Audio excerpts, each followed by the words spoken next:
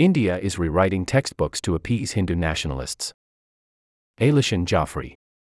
Earlier this month, the international press reported, with incredulity, that revisions to textbooks in India will mean that large numbers of schoolchildren in the country can complete their high school education without being taught about foundational scientific concepts and ideas, including the theory of evolution.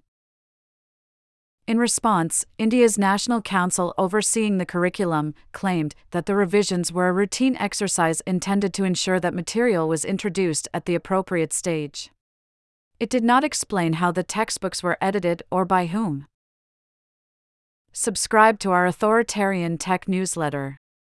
From biometrics to surveillance, when people in power abuse technology, the rest of us suffer. Written by Ellery Biddle.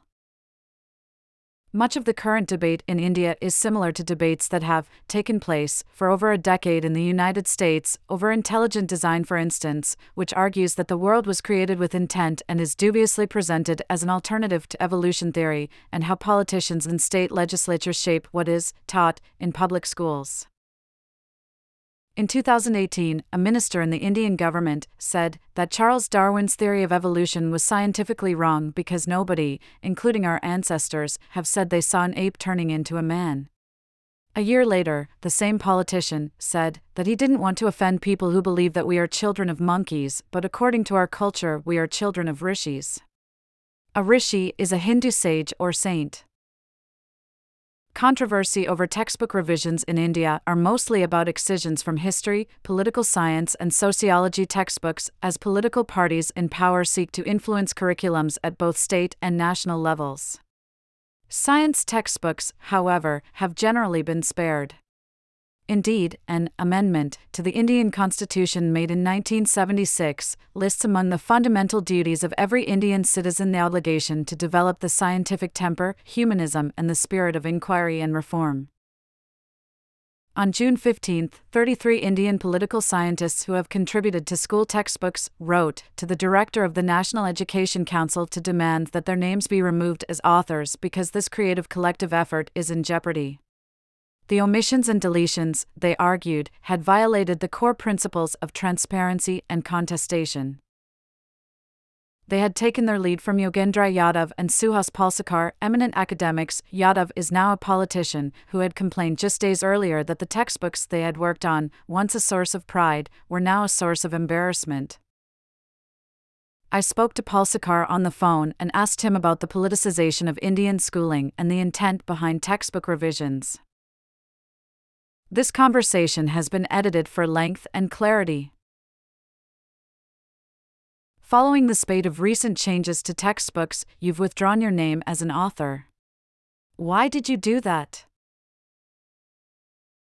When the most recent round of edits began last year, I warned that students wouldn't benefit from these sorts of selective redactions. The edits subverted what Yogendra Yadav and I were trying to do when we contributed to the textbooks. We had to distance ourselves from the whole exercise. The deletions are specific and seem to fit the governing party's agenda. Though the official reason for revising textbooks is that the COVID pandemic has forced a reassessment of course loads, would you agree that there is an ideological motivation behind the revisions? Yes, this is what we've been saying in our public expression of protest. If you closely follow the majority of the changes being made to textbooks in sociology, history, and political science, they are being made to appease a certain political mindset. The revisions are ideological and partisan. They're intended to satisfy the agenda of the ruling party.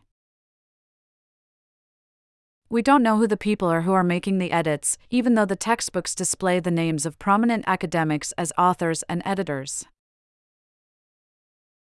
Yes, you're right. Our names are on the books, although we had nothing to do with the revisions. Students who read these books will think we've made these changes. That's a lack of transparency. It appears as if our names are on the books to legitimize the process. We helped prepare these books back in 2006. We faced some objections and protests for political reasons, but no changes were made to our work. Now changes are being made to suit the demands by certain groups, and the National Council that produces and monitors the textbooks is not being transparent. Do you think that the textbooks are being edited to appease the government's Hindu-first nationalism? Appeased is a mild way to put it. The edits are increasingly aggressive. In my view, the next step will be to overhaul the syllabus completely and to rewrite these textbooks under a new education policy. When you helped write the textbooks, there were strong passages about anti-Sikh violence in Delhi in 1984 and anti-Muslim violence in Gujarat in 2002. Studying these riots were a part of the curriculum. But the public conversation about such issues now is so polarized. Textbook writing and curriculum formation have always been very contentious issues. What we tried to do was remain as objective and factual as possible in our treatments of controversial, hotly disputed topics such as riots or the suspension of civil liberties. Our thinking was that these are textbooks for 12th grade students. They're going to be voters. We wanted to introduce them to debates in Indian political history and contemporary Indian life without being partisan. We thought that a model had been created in which you appointed experts and let them treat the subject with autonomy. Related articles. India and China draw a line in the snow. Indian wrestlers say me too, but the BJP is not listening. Tasha Middle. The BJP is failing to stop ethnic riots in northeast India. In 2006, we were shielded from any direct state interference because there was a monitoring committee between us and the government. There was some discomfort in government circles, but we didn't face a backlash as long as the facts were accurate. My colleague Yogendra Yadav has written about a meeting we had with the education minister at the time. You do your job, he told us, and the government will do its job. Nobody asked me to change anything in the text. Do you think you would have the same autonomy under the Modi government? It's a hypothetical question, so my answer is presumptuous. But I would argue that these recent redactions show that the National Education Council has lost its autonomy. I don't have any experience of working with this present government, so I'm basing my assessment on my observations of the pressure I believe is being put on the media and on academia. This government is interfering far too much. It is trying to control culture, and I doubt if I would be allowed to work on textbooks now with the autonomy I had in 2006. The story you just read is a small piece of a complex and an ever-changing storyline that Coda covers relentlessly and with singular focus. But we can't do it without your help. Show your support for journalism that stays on the story by becoming a member today. Coda Story is a 501(c)(3) U.S. nonprofit. Your contribution to Coda Story is tax deductible.